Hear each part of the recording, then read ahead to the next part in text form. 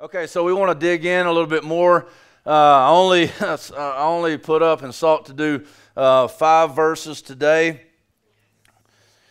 but we're still going to go 2 hours. So, no, we'll see. We'll see what the Lord does. So, turning your Bibles with me to Colossians. But I know you love God's Word, and so you don't really care at all. You want to go further for longer. So, Colossians chapter 2, starting in verse 6, we're going to go through verse 10, and we'll see what the Lord has for us. We've already prayed, so if you would stand to your feet, and let's give respect to God's Word as I read these verses. Colossians chapter 2, verses 6 through 10. Therefore, as you received Christ Jesus the Lord, so walk in him, rooted and built up in him and established in the faith, just as you were taught, abounding in thanksgiving. See to it that no one takes you captive by philosophy and empty deceit, according to human tradition, according to the elemental spirits of the world, and not according to Christ. For in him the whole fullness of deity dwells bodily, and you have been filled in him who is the head of all rule and authority. You may be seated. May God bless the reading and the hearing of his word. So I want to get into this word this morning, and I want to see if we can mine out a few wonderful truths as we understand Christ to be revealing them to us in his holy and infallible, his wonderful word, which is our rule and authority. It is the truth by which we test all other truths. I hope that is true for you. I hope that you believe that, and I hope that you are aware of how important that doctrine of the inerrancy and infallibility of the Word is. It is how we understand who Christ is. Christ is the Word. The Word is Christ. Christ is the Word made flesh. And so we want to dig into the Word of God. We want this to be the basis for what we believe and how we believe it. So I want you to turn with me, I've got it up here as well, to the verses that we just read.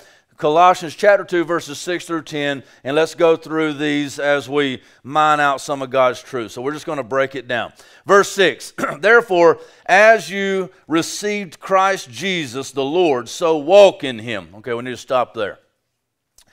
Let's look at the text right here, and I want to pull out some things. Now, I try as much as I can not to really dig too much into Greek and original languages, because while I do believe that can be extremely helpful, and we can learn from the original languages at times, what I don't want to do is undermine the authority of the English translations. I do believe with all of my heart that God has preserved his word, and he has preserved his canonical works of Scripture, the 66 books written by over 40 different authors over an immense time span, and there's no contradiction. It is a supernatural work. But what we need to understand is that they were written in an original language that sometimes is hard to translate into English. Sometimes you lose a little bit as you translate. And that's not to say that we can't understand the original meaning that God had. We can, but some nuances and things like that can oftentimes be lost. And even just verb tenses and things like that. And oftentimes it's not that big of a deal. We don't lose any major doctrines, and so I don't want to undermine the English translations.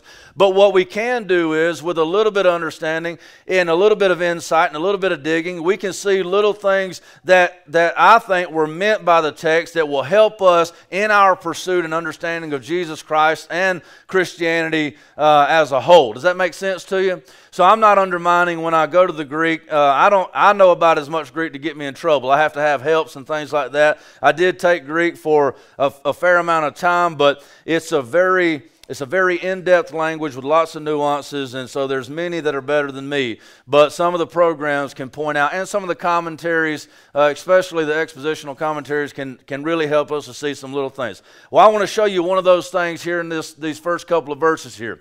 The text says, Therefore, as you received Christ Jesus the Lord, so walk in him. So walk in him. Before we get to rooted and built up, I want to show you a few things here as we talk about receiving Christ Jesus. As I was reading and studying, one of the commentaries brought up, and I thought that this was very, very interesting, that this, the way this is written right here, when it says, therefore, as you received Christ Jesus, the Lord, this construction right here in the original language, this is the only time in the Pauline epistles, this is the only time where Paul wrote that there was an object of direct receiving, a direct object being received that was not an inanimate object. He says this is the only time that this is referred to like this, that Jesus Christ himself is the thing being received.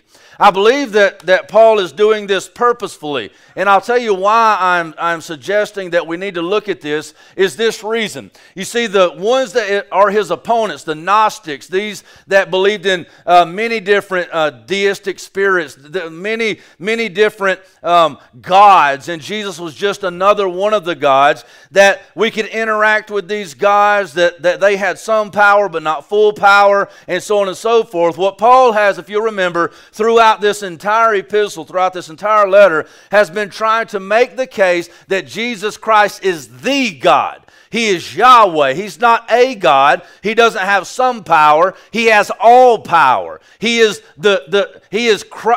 God in human form. That he is the God-man. He's fully God. And therefore, he has all rule, all authority, all dominion. Remember the case he made that Jesus Christ himself is the creator of all things. He's making this case continually that Jesus Christ created all things. And not only were they created through him, but for him. He is the beginning and the end. Jesus Christ himself is the Alpha and Omega. That there is no other God besides Jesus Christ. Well, you say, well, what does that have to do with this? What I believe that Paul is saying here, and if you would have read it in those times, that you may have, according to the Gnostics, you may have been affected by a god. You may have been blessed by a god. You needed to appease the gods. But there was no God that had all the power. That there was none that had every bit of the authority. And Paul here is making the argument that this God that created you will come himself in all of his deity and fill you and interact with you. In other words, he's saying that you can not just be one of the minions of this God. You can be not just an afterthought of this God, but you can actually receive Yahweh. Does this make sense? You know, you hear Southern Baptists and evangelists in our area all the time say it's not about a profession, it's not about doing the right thing. It's about a relationship, right? People in Reformed circles and they call you and they call us evangelis, right? Because we're kind of always ooey gooey. You know, Jesus isn't looking to just make you do certain things. He's not just looking to make you obey or transform. He is looking to have a personal relationship with you. He wants to walk with you and talk with you and interact with you, and that's what he's wanting. And I think sometimes we can get off on a kick to where we make it too much about the feelings. We talked about that Wednesday night in the prayer group. I think we can do that, but I don't think that we need to throw the baby out with the bathwater, that it is true that this God who created us wants to be fully embraced by us, received by us himself. Not just his teaching, not just his message, but he himself. He is the direct object of the receiving. Paul's saying that, therefore, as you have received the Lord Jesus Christ himself, you have received him. He has come to you. Do you understand that? Have we grasped that reality? Have we grasped the reality that we don't just receive a teaching, we don't just receive a message, but our God is alive. He's actually alive.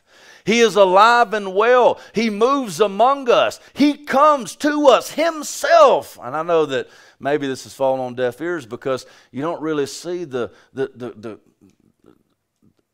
difference or this highlighted nuance. But oftentimes we hear and we say, oh, that's a good teaching. Oh, that's a good message. Oh, okay, yeah, I should do something about that. But what we fail to realize is that Jesus Christ, who is the living God, who is here right now, is wanting and desiring and coming to you, not to just y'all, but to you, and wants to be embraced and received by you, that you would have relationship with him. Many of us come this morning and we're just part of some type of community of believers. We haven't received Jesus Christ in and of himself, that when we are alone and that when we are by ourselves and there's no one around and it's quiet, that we are talking with our Savior because he's right there. The God of all creation. Is your Christianity, is it a religion that you follow certain steps and things you do, or have you embraced into your person the person of Jesus Christ? Amen. Now, we ain't got past 3 words, but this is good. This is good. Christ is to be received by faith by you, your Jesus. Then there is a real sense. Now, we don't need to, say me, Jesus, and my Bible under a tree. No, we are a part of a body. But this is a good teaching I think we need to touch on. There is one more thing here that I want to point out before we get in any further. Is it says, therefore, as you received Christ Jesus the Lord. Now, this is the only place that it occurs like this to you. Not say, well, I see the Bible say the Lord all the time. But as the Lord is written here with the definite article in front of it pointing to Christ Jesus, this is signifying that Jesus Christ is the Lord. It's not that Christ is reigning as Lord over you in an office now that he's taken, that he is in a position of authority over you and you're subservient to him, but he's not actually supreme. Because if you know, the Lord can be used, or Lord, the word is kurios, and it can be used just even as Caesar, someone who is exercising authority over you in these days could have been referred to as Lord. Sarah, it says, now, I don't know how much my wife would like this verse, but it says, ladies, be as Sarah, even referring to Abraham as Lord. I'm like, what's up? I'm walking around the house, I'll be like, Heather'll be like, hey, my Lord. I'm like, yeah. Yeah, that ain't happening. All right, so we've changed language, right? But that you would refer to someone as Lord who had authority over you. Well, this is, it is unmistakable that it was written in such a way that this is pointing to that as you received Christ Jesus, who is not a Lord, he doesn't lord over you, he is the Lord. Okay?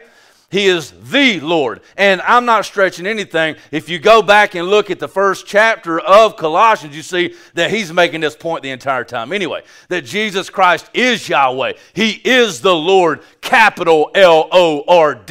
Jesus is Lord, right? And so we have right here at the very, not even one sentence, but at the first half of the sentence, is that Paul is saying, therefore, and remember, whenever you see therefore, you need to look and see what it's there for, right?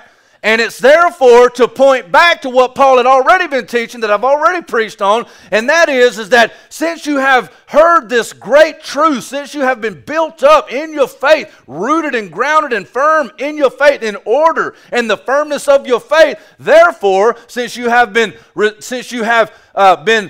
filled with faith and filled with the Spirit, as you received Christ Jesus, who is Yahweh. Now, I want to point out that this is pointing back, and he's going to show us which direction we're going. So we have a past reality, and this will be very clear in just a second.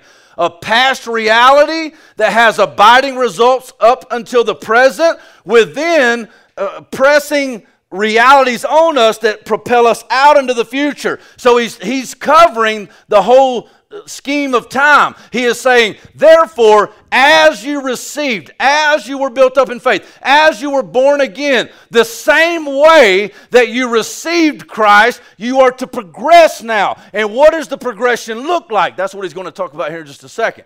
So what I want to show you is, and I broke this down in two different ways, and I think they've got this teaching up on there. I want to show you the effect of gospel firmness. So the gospel that you have received by faith, and that faith is not of yourself, but it's a gift of God. The gospel that you received by faith from God, it has an effect on you. It reaches and it touches you. It does something in you, right? And then after we look at the effect of gospel firmness, I want to look at the result of the faith in Christ, which is manifest in wisdom and gospel firmness. Now that might sound a little bit complicated, but this is what I want to point out. The effect of gospel firmness, how it changes you, how it transforms you, and then what happens when you're changed and when you're transformed. And I tell you this not to say, oh, well, let's just learn a little bit about Christians who've been affected by the gospel. No, that is true. I want to teach you that. I want you to see that. But if we don't apply it to ourselves, then what good is it? The whole teaching is that when someone is born again and they are given the gift of faith and they're transformed by the gospel, they will look a different way. And when they look a different way, that will have results in their life that will manifest itself in a certain way, and that should be what you and I look like. And therefore, you can then hold that up and look in that mirror and say, is this me? And if it's not you, then you can repent and you can make changes in your life. Ask God to make changes in your life that you would reflect the glory of God in a better light, right? So we don't just need to hear and say, oh, that's really good. We need to hear and say, oh, that is who I am. Praise be to God. He's working in me. Let me continue on in that light. Or we need to say, oh, no, I just heard the truth. That's not who I am. Lord God, forgive me, grant me repentance, and change me that I might better reflect your glory. Does that make sense? We don't just preach to be preaching and hear some guy yelling just to be yelling, okay? Let's hear the word of the Lord and let's do something about it. Okay, so let's look at, do you have the notes still, Amber, from last week? All right, let's look at the effect of gospel firmness. Okay, go to one. Okay, so first we're going to see this walking in Christ. And we've already touched on this a little bit, and we've already talked about it a little bit. But this is where I want to go, and this is what I want to show you. Okay, so therefore, as you received Christ Jesus the Lord, so walk in him. So this is what he's saying. The same way that you received, you are going to walk, okay? So it's not like, okay, how did you receive? Somebody tell me. Let's interact a little bit this morning. How did you receive? You received the gospel. How did you receive the gospel? Somebody spoke it. A proclamation of the gospel came to you and you received it. But what was the transmission method? I know that we say that he spoke it, but how did we receive it? Did we just hear it? Or what was the method? What was, by grace you have been saved through faith. Faith was the means by which the gospel was planted inside of us and had abiding results, okay? So as you received Christ Jesus the Lord, and we know we receive him through the proclamation of the gospel by means of faith. By grace you have been saved through faith. That is not a gift of yourself, but it is that is not of yourself, but a gift of God. So we know that we received Christ Jesus the Lord by faith, okay? And a lot can be added on to that. So we know that by faith we received the Lord, but the faith was the result of the working of God through the Spirit. We know that Jesus Christ said, I must go so that I can send the Holy Spirit, that he would do all of these works in you. That the Holy Spirit is the one that brings us to regeneration by faith that is granted by the Father. And so all of this I say to say this, is that receiving Christ Jesus, even by faith, is of the Spirit. Any problems so far? It's the Holy Spirit that regenerates a man. The Bible's clear. There is none who seek God, not one. There are none righteous, no, not even one. There are none who go after him. All have gone astray. So God gets all the glory and all the power and all the praise from 1 second to the end. The Alpha and the Omega. He is the beginning and the end of creation. He is the beginning and the end of salvation. That God gets all the glory. But that's not my message today. My point is this, is that in the same way you received him, you are to continue to walk in him. Which means that not only is justification a primary work of the Holy Spirit, but so also is sanctification. and it is Christian living. That the Holy Spirit is the one that is working in you, and the same way that you received Christ, you are to continue on in Christ. And I would suggest that that is by the power of the Holy Spirit in faith. Now, let me show you a couple of other supporting texts that would show you that, not to show you proof texting, but to show you that Paul is harmonious in the way that he teaches this. So look over with me, if you want to Galatians chapter 3. Galatians chapter 3. Which is going to say almost the same thing. Now, speaking of the Galatians, who had a little bit different issue, they were fighting with legalists and Judaizers.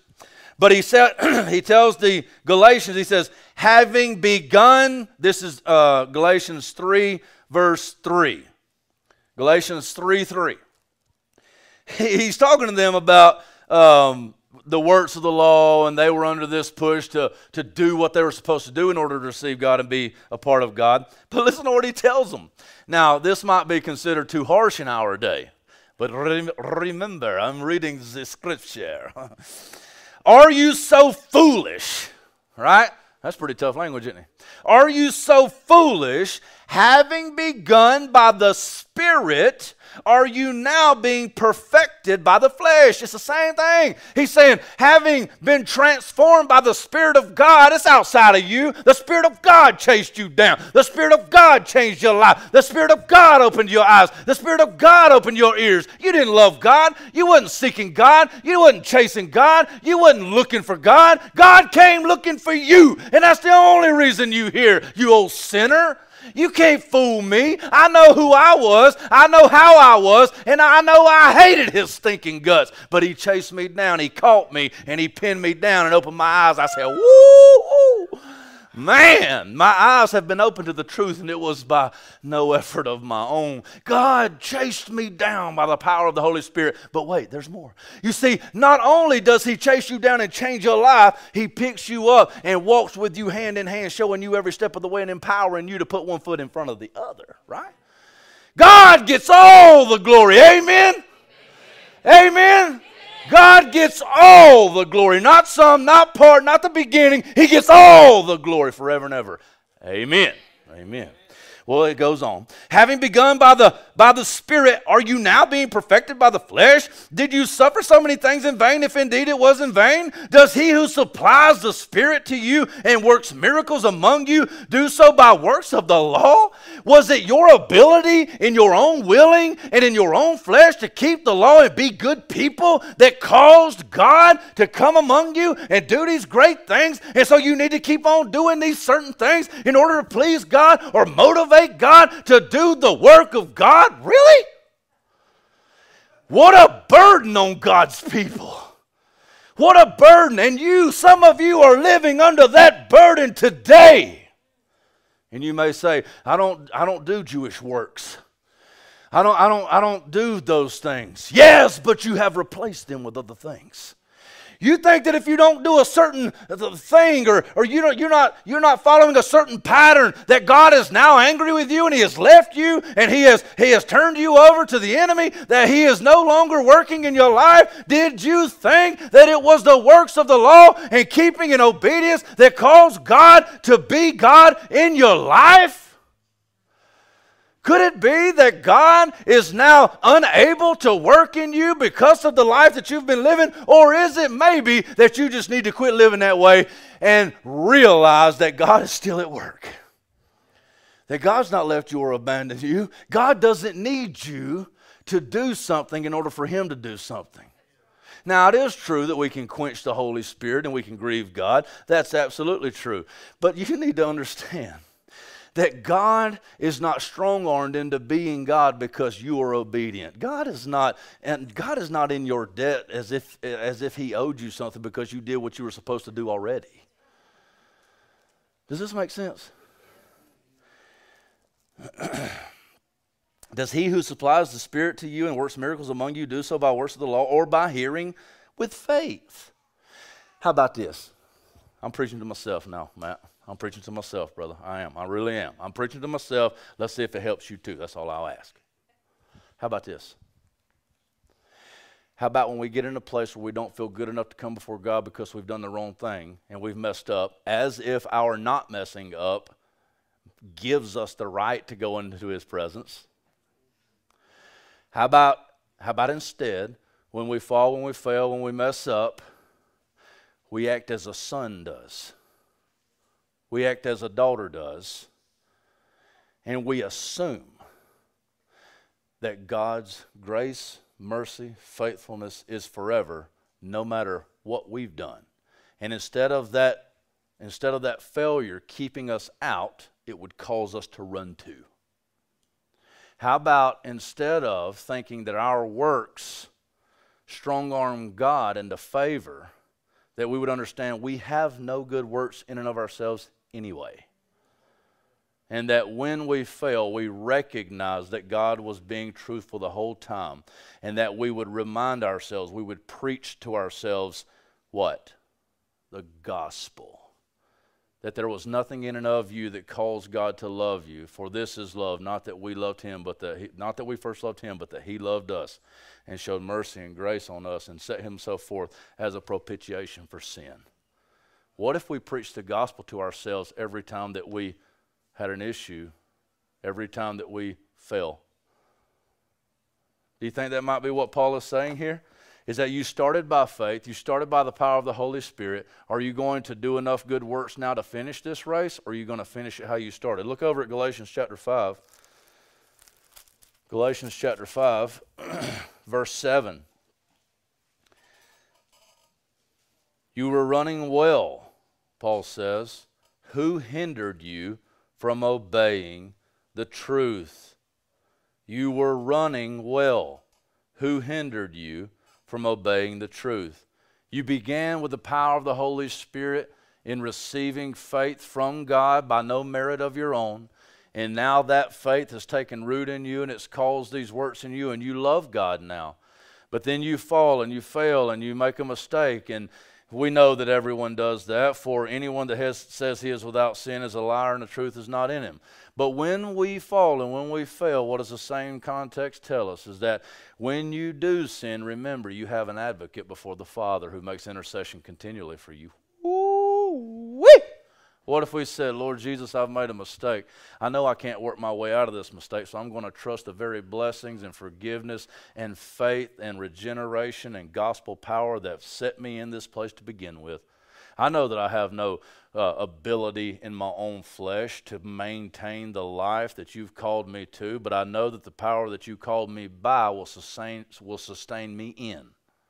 Does that make sense? Does that make sense? So we've not even still got through one sentence, but it's so good and so rich and so thick we could spend 2 years here on this one verse. But it's so good. Therefore, as you received Christ Jesus the Lord, so walk in him. So walk, people of God. Walk, people of God. So we know that the one effect of the gospel firmness is walking in Christ. Now I want to show you something else here. I'm going to go back to the Greek here for just a second, because now, but you wouldn't have to go to the Greek. Okay, I'm going to talk to you maybe 1 minute on translations. I had a conversation with a guy a couple of days ago. I love him to death. He's a KJVO guy. That's the King James Version only. Okay. He believes that the King James version is the only inspired version, the only authoritative version. Okay, that's what whoever wants to hold that's fine. But I want to tell you something. The King James Version translators didn't believe that themselves. Okay, if you want to go now, why am I saying this? Because I want to show you something here.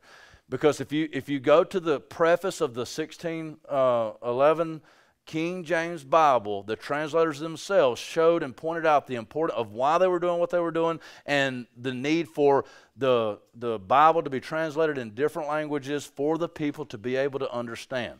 Okay? Now, with that being said, I love the King James Bible. I think it's great. I still use it often. It's wonderful in its own right. It's great. It's wonderful. But I think that there is wonderful translations other than that too. Obviously, I preach from the ESV. But as a matter of fact, the ESV is not my favorite Bible, though. It's not my favorite translation. My favorite translation is the NAS 1995, the New American Standard. Now, I don't expect you to go run out and get one, but you should. But I'll say this, is that the reason why is that there's, and I need to hurry, that there's functional to formal translations of Scripture. You need to understand that.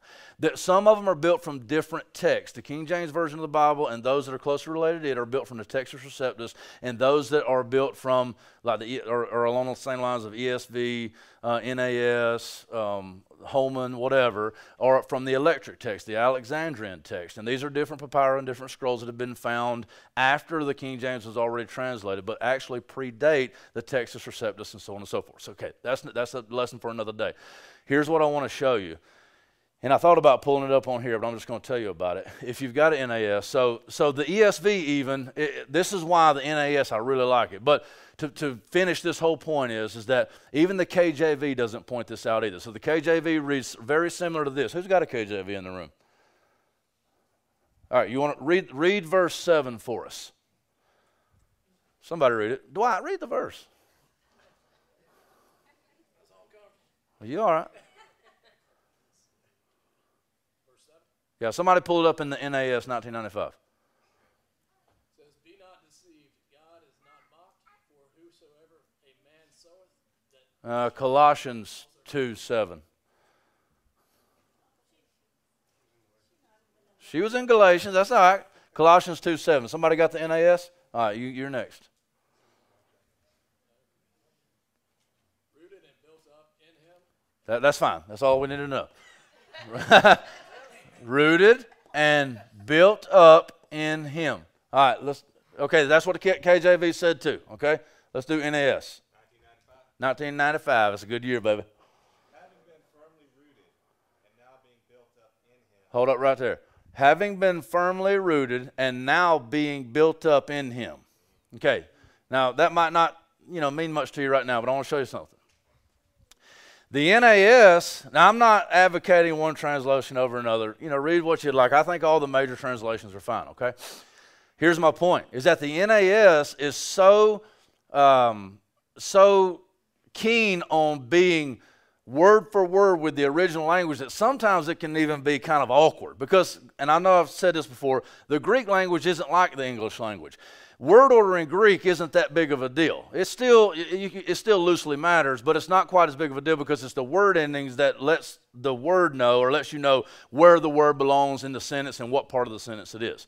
But here's what I want to point out here because this I think is important. And we're not even going to get through these verses. Therefore, as you receive Christ Jesus the Lord, so walk in him. And he's pointing to the fact that the same way that you received faith, you continue on walking in the Lord, and that is by the power of the Holy Spirit. Now, my brother John back there, I know he's getting excited because he knows, and we've talked about this, that we as a people have really lost sight and lost this urgency to seek the Holy Spirit, to be filled with the Holy Spirit, to walk according to the Spirit, to move according to the Spirit, to be infiltrated and filled and empowered and emboldened by the power of the Holy Spirit. The same Spirit that caused us and pulled us and transferred us from the domain of darkness into the kingdom of the beloved Son. That's the Spirit that we need to walk by. And I mean on a daily basis. It's not a one and done. It's a continually daily basis thing. Okay, but as that Holy Spirit moves, I want to point out this. This right here is actually a passive perfect tense word. Now that matters because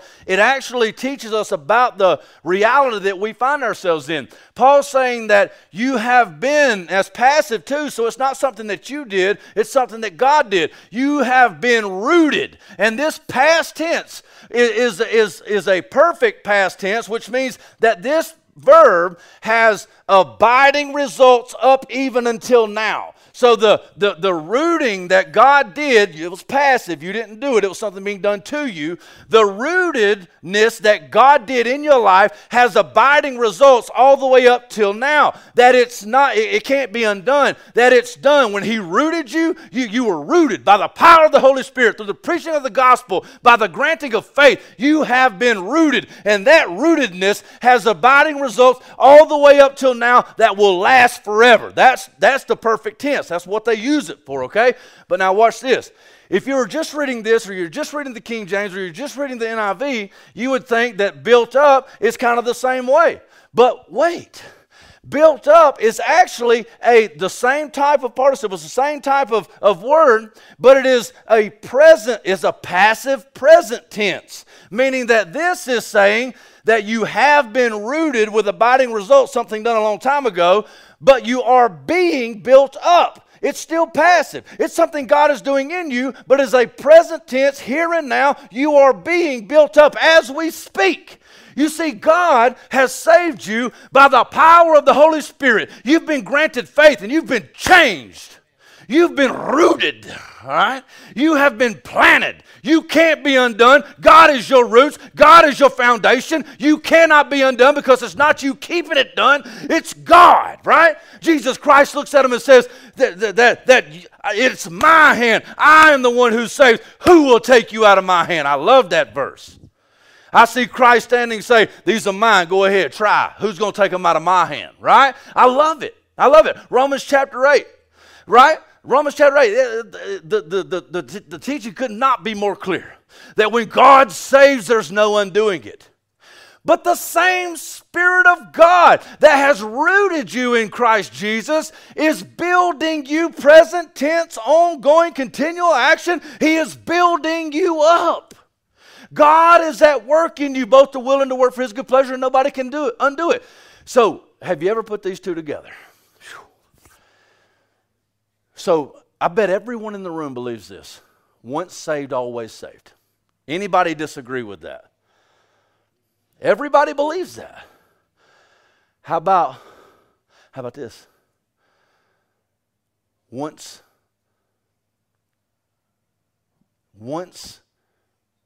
having begun sanctification, always continuing in sanctification. Once having begun work, always continuing in work. Okay, now, take those two items. So you have once saved, always saved. That's actually a Baptist, belief. I have issues with that belief. Although I do believe once somebody is saved, they'll always be saved. But there's additions and trimmings on that I don't really appreciate. But if we take the once saved, always saved, once you are granted faith and you've been redeemed and you've been born again, you can't be unborn again. You can't be unborned.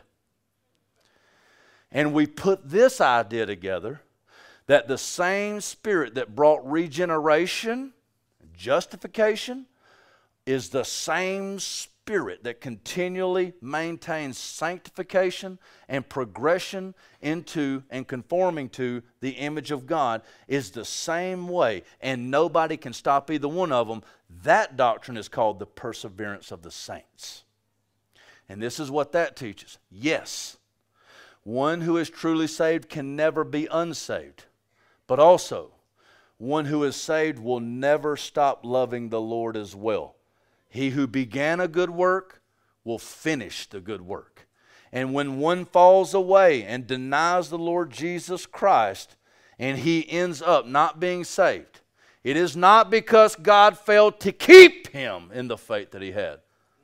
It was because he never was found in the faith. God, who began a good work in you, will see that work through to the very end, until the day of Christ. For God cannot fail, and God will not fail. What a blessed doctrine. So we see that the effect of gospel firmness is walking in Christ, and I would say this, being rooted with abiding results and being built up as we continue to progress through. So you are rooted and built up in Him and established in the faith, just as you were taught. Again, this is pointing back, and I don't have time. We could go back to Colossians chapter 1, I think it's verse 3, somewhere in there, that it says, as you have received, as you were taught, this idea that you heard the gospel, you believed, you were granted faith, and you were transformed. And this is how we are continuing, abounding in thanksgiving. It is a true statement that in the Scriptures, Paul and other authors oftentimes will give abiding in thanksgiving, abiding in joy, abiding in this overwhelming sense of wonder. It will give that as an evidence that one has been truly saved. It is an evidence of one who has truly received the faith. So even when the hard times come, remember James. I mean, this is over and over and over in the scriptures. Consider it pure joy. Consider it all joy, my brothers, when various kinds of trials and tribulations come. Why? Because it produces steadfastness. Because it produces and reveals the perseverance that you have building up of your faith. Why? Because this is glorifying God. Why? Because it's only by the power of the Spirit that you can maintain faith. That you can maintain keeping your eyes on the Lord Jesus Christ. When all heck is breaking loose around you, when the storms come and the rains come and the floods rise and pound on that house, it's the rock that keeps it from not falling. It's Christ. Christ is the only one keeping you held up, and I promise you that. If it was not for the sustaining grace of the Lord Jesus Christ through the power of the Holy Spirit, oh, whoa, you better watch out for this man, because I'll burn your whole house down. I'll take everything you got and enjoy every minute of it. Jesus Christ is the only thing that keeps you from becoming Hitler. Jesus Christ is the only thing that, I was going to say something else about our current administration, but Jesus Christ is the only one that keeps you and sustains you and causes you to be godly, causes you to be good and wonderful. Somebody tell me what time it is. I don't even have a clock. All right, I got a lot of time. All right, so we're established in the faith. We're abounding in thanksgiving. Now, okay, remember what I said. Listen, this is not just a sermon. It's not just me walking through for factual or mental assent, for you to have some kind of clear understanding. I hope we're getting that. But this is just what Paul teaches should be the effective gospel firmness. So, are you walking in Christ in the power of the Holy Spirit as you got saved? Are you rooted or being rooted? Are you being built up in Christ Jesus? Are you progressing in the things of God? Right? Not in a fleshly way. If it's in a fleshly way and you've got to will it, now I do believe that there's a place for, I call it, I love the way my old pastor, he made this distinction and I loved it. He said Brandon, there's a difference in works-based righteousness and spiritual discipline. I like that. Because what we're not saying is that just throw all rules and throw all the commands, throw all that out of Scripture. That's not what we're saying. If you got that, I'm sorry. That's not what the teaching is. The teaching is that we're to be so given to God that the commands of Scripture are not obligatory. They're not burdensome. That the power of the Holy Spirit, as you walk in the Spirit, as you set your eyes on Christ, and as you meditate on the Scripture, as you meditate on God, as you seek after God, and as you ask to be filled in God, that He would give you this desire. And it wouldn't be out of obligation, but it would be out of desire and passion and longing. I need God. I need the Word of God. And when you get into the Word of God, when you press into God Himself, remember, receive the Lord Jesus Christ. When you receive Him, when you embrace Him, when you bring Him in close to you, and you hug Him and you love Him, and you get down in that crevice right between His neck and you just love Him, what happens is this produces fruit in you that you didn't have any part in really, except for just being one with Christ. Remember, Galatians chapter 5 teaches that it is the fruit of the Spirit. The fruit of the Spirit. Whose fruit is it? It's the fruit of the Spirit. When you start walking with God and walking in the Spirit, that Spirit that abides in you starts to make and manifest fruit in you, right?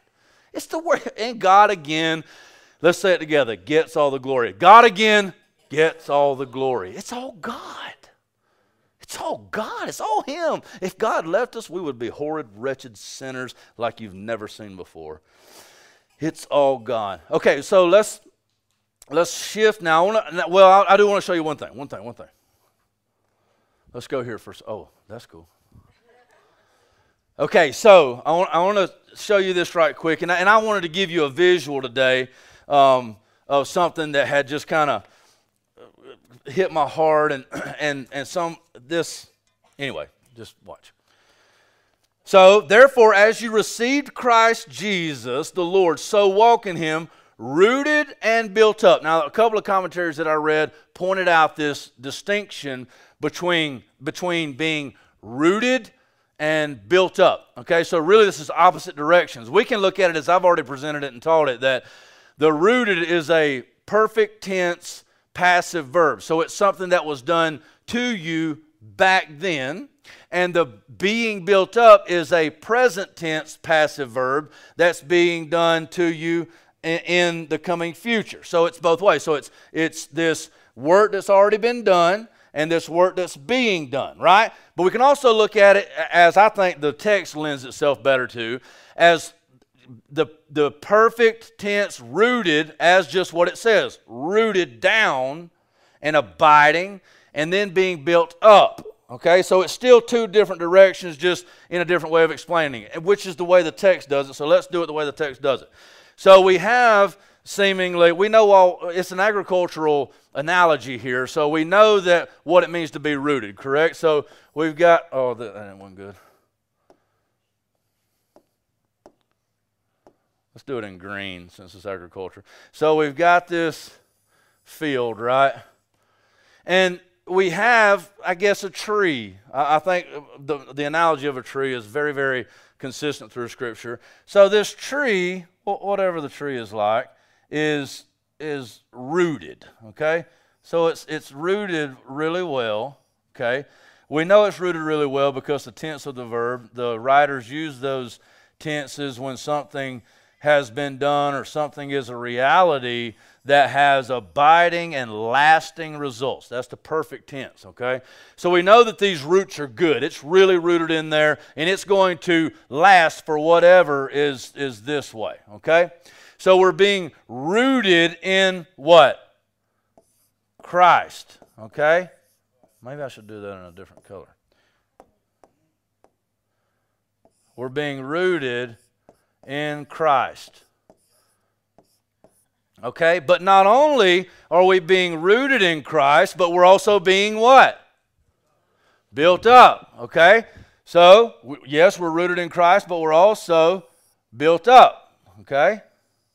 Now, excuse the art, I am no artist. I'll go ahead and admit it.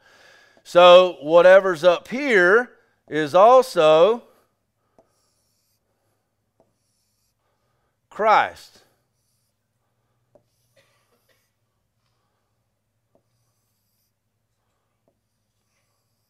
It's not too bad, huh? Yeah, I think something's wrong right there. Anyway, so we know that whatever is going this way is also the work of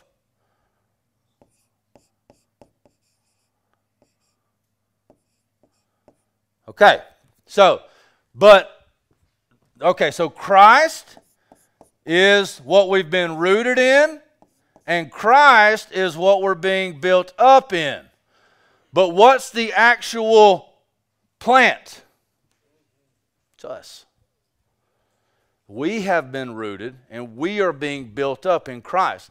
So Christ is the roots. He is the abiding reality that keeps the tree of life alive, that is promoting the growth of the tree, that is holding it up, that is keeping it. And Christ is also the one that's causing the growth, causing the strength. Now, that's not where I wanted to end this. I want to show you this as well, because I think this is the next point. Go ahead and put up the next slide for the goals, the results.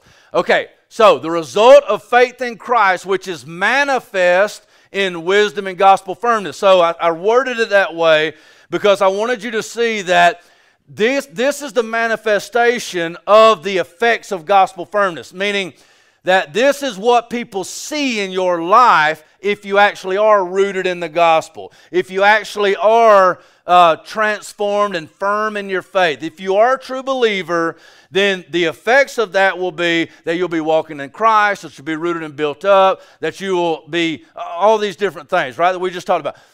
So what can other people see beyond that? What's the results of that firmness, of those walking in Christ, being rooted and built up in Him, of those things? And I think that we see it here. Turn in the text with me to Colossians chapter 2. We'll go to verse 8. Verse 8 says, okay, so remember he talked about the gospel firmness. He talked about being rooted and built up, abounding in thanksgiving. Then he says, with this in the background, he says, see to it that no one takes you captive by philosophy and empty deceit, according to human tradition, according to the elemental spirits of this world, and not according to Christ. So he says that Christ is the foundation, and that all of these things that are not according to Christ are to be avoided, or to be defended against. So we see the first thing that we want to point out is that the first result that I see in here is a strong defense. Okay? I want to put a few of these up, then I want to talk to you a little bit more about this. So we see a strong defense. So here's the question. Are you able to defend strongly your Christian faith and the hope that you have? Okay, remember 1 Peter that we are to be able to give an account. We are to be able to give an answer for those who would ask us about the hope that we have in us. We are to do it with gentleness and respect, but we are to be ready to give an account. That you should be able to defend your faith. And many of us, I'm afraid, cannot defend our faith. And when I say that, I don't mean that you just have ready answers that you could karate chop somebody with. No, what I mean is that you are so in tune with the Lord Jesus Christ, walking by the power of the Holy Spirit, that you are in His Word, that you are being consumed with His Word, His Word is being written on your heart, that you might not sin against Him, and that you're ready to lovingly, peacefully, respectfully take captive every thought that is, and make it obedient to Christ, which is what Paul said in another place. That we are to be ready to give a defense, that we are to have a strong defense. The next thing is that we are to have awareness of the nature of reality and awareness of the truth. You see, when he says here, he says, see to it that no one takes you captive by philosophy and empty deceit according to human tradition. How is it that no one would be able to take you captive? Well, I think if we, and I don't really have time to spend on this, but oftentimes the way that we take someone captive is to the same way that we take anything captive. Hambone's had raccoons all around his house now for months, okay? He's had raccoons all around. They're tearing stuff up. They're destroying his porch and the things on his porch. And so Hamon's like, I got to get rid of these raccoons. I had raccoons at my house too. They were all in my basement or my crawl space. I don't know where they come from, but there's raccoons. Asher looked out his bedroom window the other night, and there's 2 raccoons just playing in our yard. I'm like, where do these animals come from? I've caught 3 raccoons, 2 skunks, 3 possums, and a few cats at my house. I'm like, what in the world is going on? But how do we capture it? Hamon said, we got to capture these things. We said, how do we capture these things? Well, I went on Amazon. I bought me a cage. You know, the most glorious things come from Amazon, even though we probably shouldn't give them our money. But we got this cage off of Amazon, right? We got this cage off of Amazon. And the way that you do it is how? Everybody knows. What do? You bait it. But what does bait do? Lures them in, right? It attracts them. It looks good, smells good. The really, really, really stinky stuff is the best for the skunks, right? You can put fish in there. I don't really like fish all that much, although I eat it sometimes. Some of y'all like it, but it stinks, right? It stinks so bad. But the stinkier, the better. Anyway, they like it. I don't know why, but they like it. So if you put this bait in there, it's enticing to them. It's alluring to them. And what happens is they see it and they're like, that looks very good, you know what's up? And so they're wandering around, they're following their nose, right? They're following their desires. They're following the lie. It's a lie, right? Because I've lied to them. We got this cage, and I gave it to Hambone, and he put this cat food in there, I don't know, some stuff in there, and he lied to them raccoons. He did, right? He deceived them raccoons. He really, really did. Because he's like, look, I got something good over here, you know? And it looked good. He deceived them. They thought, oh, this is going to be good for me. This is going to be yummy in my tummy, right? And so they found their way into this trap. It was a trap the whole time. And I wonder what the raccoon thought when that door said, but Hambone deceived the raccoons. And he captured them, right?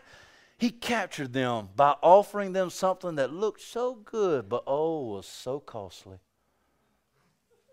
What was the raccoons missing? Why did they get captured? Anybody? Huh? God, yeah. Huh? The truth! The truth! If the raccoon could have somehow understood, right? If he was like Rocket, you know, and he could talk, you'd be like, Rocket, look, man, if you go in the cage, the truth is, you're going to get captured. And his eyes were open to the reality that this which looked so good was a lie. And some big man in a house that was bald was going to capture him and take him far away, away from his home, away from his family, right? He would have never gone in. He wouldn't have got captured. He would have said, I see, I see. And he would have never gone in. Funny way to see the same truth. Paul says, see to it that no one takes you captive by philosophy. Another place he says vain philosophy. I don't have a problem with philosophy. I love philosophy, right? But I love philosophy that's built on the Scripture. That's good philosophy, right? And I think it's the weapon that we need many times. Because all good biblical philosophy is just an awareness of what the Scriptures actually teach, right? So, vain philosophy here. See to it that no one takes you captive by philosophy and empty deceit according to human tradition. It's funny that he would use that word, right? So, okay, so we are to have a good, strong defense, awareness of awareness of the nature of reality. We got to be able to see things for what they are, right? Awareness of the truth. And who is the truth? You notice I didn't say what's the truth. Who's the truth? Jesus. He said, I'm the way, the truth, and the life. If you want to know truth, you got to know. If you want to know truth, you got to know Jesus. Right. And going back, I mean, I could put the thing up, but then my drawing would look weird. But remember what it says. Therefore, as you have received Christ Jesus, he is the direct object of the receiving. You received him. Him, not a truth about him, not a truth taught by him. Him. Jesus says plainly, I am the truth. Not I speak a truth. I am the truth. You need Christ. So, okay, so we're rooted in Christ. We're rooted in Christ, we're built up in Christ, and we have a strong defense because of the root system that we have, and because of the structure that we have. This is us being built up in Christ. Because of the structure that is rooted in Christ and built up in Christ, then we have strong defenses against what?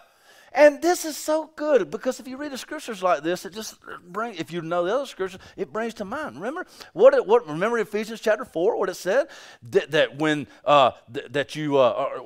you equip the saints for the work of the ministry, being what? Huh?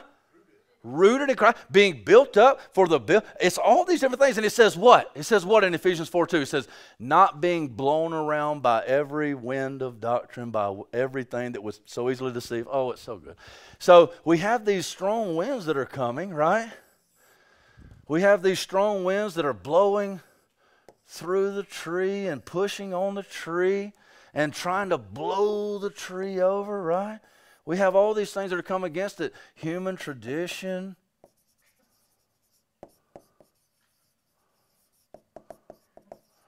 Now that's going to be one. I'm going to put vain philosophy because I think there's a distinction. Empty deceit. Let's see what else he says in here. He says, see to it that nobody takes you captive by philosophy and empty deceit, according to human tradition, according to elemental spirits of the world, and not according to Christ. So he's saying that anytime you've got doubt, that you need to look to Christ. That you need to look to Christ. Anytime anything comes, it can blow all it wants to. It can push all it wants to. But it's never going to affect us. It's never going to take us. It's never going to capture us. Why? Because we know Christ. And if it's not of Christ, then push it away from me. Paul's going to say later that Christ is all. You see, the message of the gospel is the Lord Jesus Christ. There is no fuller meaning of the gospel than the Lord Jesus Christ. So I'm going to go ahead and move on, and then I'll close out with Christ. Well, we know that the result of faith in Christ, which is manifest in wisdom and gospel firmness, is a strong defense, an awareness of the nature of reality, an awareness of the truth, and watch this, freedom from the natural or the nominal. What do you think he means when he says that we don't need to be taken captive by human tradition? That we don't need to be taken captive by human tradition. Well, I think it's pretty clear what he means there, looking at some other texts as well. But that he would be suggesting that we don't get so wrapped up in the thoughts and methods of men that we lose sight of what the Scripture actually teaches and what the gospel actually is. Now, I would say that he put human tradition here because to keep us from thinking that all tradition is bad. Now, we know that Jesus or Paul didn't think all tradition was bad because they often reached back to the traditions of old. The Septuagint was the most used Bible. That's another argument of why originalism, which is the original documents, are the only trustworthy documents. I don't think that's a good argument because Jesus Christ himself and the authors of the New Testament relied heavily on the Septuagint, which is the Greek translation of the Hebraic Bible, and so we know that they trusted a translation. So it's not about trusting what men did to maintain the translation. It's about God making sure that his word is going to endure forever. And so anyway, that's just a side note. But back to my point is that they used the Septuagint, so they trusted the scriptures. They also looked to traditions that weren't human tradition, but that were built on the word of God. So there's no problem with that. As I like to say, everybody has tradition. So you see a lot of old churches, fundamental, conservative, super conservative, some would say legalistic. A lot of those types of churches, they're all about tradition. And oftentimes, I'm afraid that the tradition is not rooted in Scripture and is therefore hindering of the actual Word of God and Christ going forth. I think that's a problem sometimes.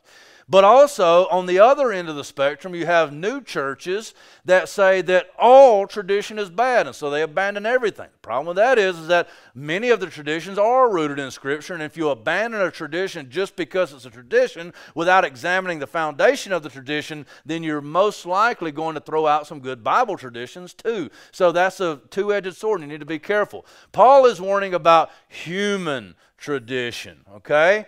And so he talks about this in several different other places. Man-made rules, man-made declarations, these things that man would heap up on you in order to add to the gospel or take away from the gospel. And Paul's very clear in his book, in his letter to the Galatians. He says, if any man adds to these words, or if any man preaches a gospel other than the one that you have heard from us, may he be anathema, may he be accursed. He will be cursed, cut off. And so we know that what Paul is saying here is that if some, and remember who he's talking to. He's talking to those who have at least the Gnostics had attempted to influence, and they're saying they're actually talking about the elemental spirit. So this is a more direct defense against them. But he's saying that these who are telling you these things, these who are adding to the gospel and talking about these spirits and all this gnosis, all this stuff, all this asceticism, as if there was some other way to have peace with God and relationship with God outside of the person and work of Jesus Christ, who is the Lord, then you need to be able to answer them. You need to be able to give a defense to them, and you do not need to be taken captive. Now, I wish I had about another hour and a half, 2 hours, because it is very true that Paul lays out how to take that thought captive. So he says to the Corinthians, he says, our weapons are not of this world, but our weapons are of supernatural nature. We do not fight as those in this world fight, but we fight in God's ways, so to speak. I'm paraphrasing. He says that we take every thought captive and we make it obey Christ, right? So he is saying that our understanding of reality is such and so superior, not because we're superior, but because Christ is the actual truth. He's not just a speaker of the truth, but he is truth, that we have such a superior position that all we have to do is present the gospel, and it will destroy every argument that's presented against it. So we know that these are the results, the freedom from the natural, the nominal, also freedom from the sub-supernatural, so the elemental spirits. So they had this weird position that you need to pay homage to all these different types of spirits, and to give homage to Christ is to take away. No. We abandon all other spirits. The Spirit of God is the only spirit. So we're not given to ghosts and goblins and all these different types of things, all these different little g gods. We're not worried about any of that. We're for Christ. Freedom to God. Now here's where I want to finish, and you guys can't come up. I'm about done. Here's what I want to finish with, because this is the most powerful section of this scripture in my mind. And I want to point out something here that hopefully will be meaningful to you in God's Word. Look at verse 9. Verse 9 starts, for in him the whole fullness of deity dwells bodily. For in him, that should be capital, that drives me crazy. For in him the whole, now I'm not going to go back and build this whole argument again that, Paul believes that Jesus Christ is God in the flesh, Yahweh. We've already built that, I don't know how many times, up one side and down the other. This is one more declarative statement that I don't know how you could understand it any other way. For in him, in who? Christ Jesus, the whole. There's nothing else remaining. There's no minuscule part that Christ doesn't have, but the whole, and if that wasn't enough, the whole fullness of deity dwells bodily in Christ Jesus. Now, that is a declarative statement of what he's already shown, that Jesus Christ is wholly and completely and fully God. There's no other way to understand it. But he said this in leading to this. For in him the whole fullness of deity dwells bodily, and you. Now, that's an amazing statement. Dear reader, dear Christian, dear believer, that's you. You could put your name in there. We could say, and Dwight, and Brandy, and Robert, and GB, and Ben. And Ben has been filled in him. You see any similarities? The whole fullness of deity dwells bodily, and you have been filled in him. You have been filled up with Christ. You have been filled up with God, who is the head of all rule and authority. In the Great Commission, it speaks of Christ receiving all authority as the power of the Holy Spirit resurrected him from the dead. You see, Jesus Christ is the ruler of reality. Jesus Christ is the ruler of the seen and the unseen. Jesus Christ is Yahweh. He is the Lord. He is God come in the flesh. He is fully God. And the most beautiful thing that you could possibly understand, if you don't understand anything else today, that God, who created the heavens and the earth, in all of his splendor, and all of his righteousness, and all of his glory, all of his power, all of his might, all of his authority, came to dwell in you. Really? He came to dwell in you. What? You have been filled full in him, who is the head of all rule and authority. This right here,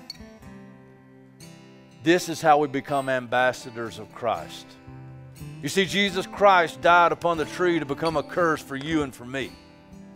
The Lord Jesus Christ descended into the grave for the joy that was set before him, despising the shame of the cross. He suffered all that loss so that you and I might be found. But as we are found, and as he is resurrected from the grave in great power that is the same power that saves, comes to dwell in you and me. The power that resurrects Christ from the dead is also able to give us life. The Bible says that he has made us alive. That is another one of those past tense verbs. You have been made alive. It's not a promise for one day that you'll be made alive. It's not a guarantee that you'll be resurrected. It is that, but it is much more, that you have been made alive in Christ. and you have been indwelt by the powerful God that overcame death, hell, sin, and Satan, that you have been seated in the heavenly places next to Christ Jesus now, right? That the kingdom of God, that the power of God, that the Spirit of God that raised Christ Jesus from the grave would come and break into this realm once again through the believers in Christ Jesus, because they have received the same Spirit of God.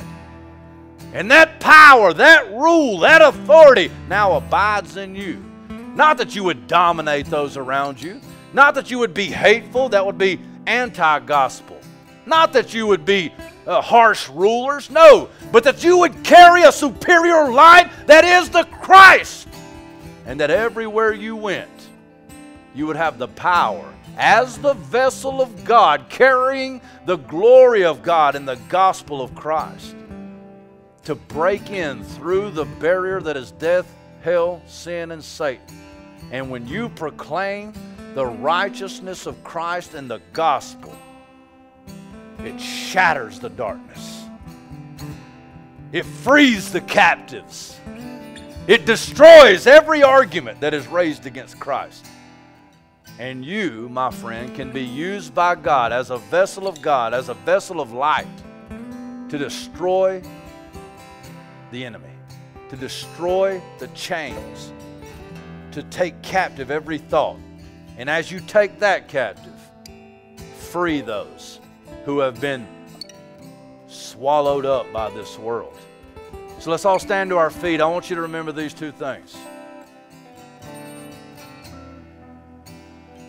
If you're in Christ, then not only are you rooted and you can be sure of your salvation and your relationship with Him throughout all of your entire life, even in the hard times. Not that you would rest in the hard times and enjoy them because you don't need to worship Him or obey Him. No. Every true Christian knows that's not even a question. But that when you do fall and you do fail, you can remember that you have an advocate with the Father. And that true love is not that you loved Him in order to make Him love you, but while we were yet sinners, Christ died for us. That this is love, not that we love God, but that God loved us and gave Himself for us. So one, you're rooted in Christ, but two, it is Christ also who is at work in you, both the willing to work for His good pleasure, and that He will never let you down. He will never let you stray. I had an experience the other day where I had been in the wrong, and a brother of mine, I didn't mean to do this, but a brother of mine had been offended or his feelings had been hurt, and it twisted me up inside. I didn't even really realize I had done anything wrong, but the Spirit twisted me up inside, and I couldn't rest, I couldn't eat, I couldn't sleep. I couldn't get away from it, and the Spirit said, you got to call your brother. The Bible says, why do you think it says this? It says, if you find yourself at the altar and you're going to offer a gift to Christ, and you realize your brother has sinned against you, or you realize you've offended your brother, then leave your gift at the altar and go make amends with your brother, go make it right with your brother, and then come back and offer your gift. Because that unforgiveness can't live in a believer. That hatred, that anxiety, all of that can't live in a believer. So we don't obey Christ because we must. We obey Christ because we love Him. We gotta have Him. We want more. We want more. We long. We long for Christ. He has this is good. He has captured us. Take every thought captive. If you're a believer in the Lord Jesus Christ, He has captured you. And you don't want Him to let you go. He loves you. He demonstrated His love on the cross. And as we go forth here today, I want you to walk in Him. I want you to trust Him. Dig deep. Pursue after Him. And as you grow in your awareness and your sanctification and your understanding, take every thought captive. Destroy arguments, not in hatred, but in respect and in love. Take captive every thought. Make sure to make them obedient to Christ, who is God. Christ is God. Let's worship Him with every fiber of our being. You can only do that through the power of the Holy Spirit. Let's ask the Holy Spirit to lead us. Are we in agreement with that, church? We need the Holy Spirit. We need the Holy Spirit. As we do this last song, do business with God. Ask God to fill you with the Spirit in a special way. Ask God to take you to that place where all you can see is Christ and His goodness, to capture your mind. Take you to that next place. Let's Let's respond, and I'll close us out in prayer. Do business with God.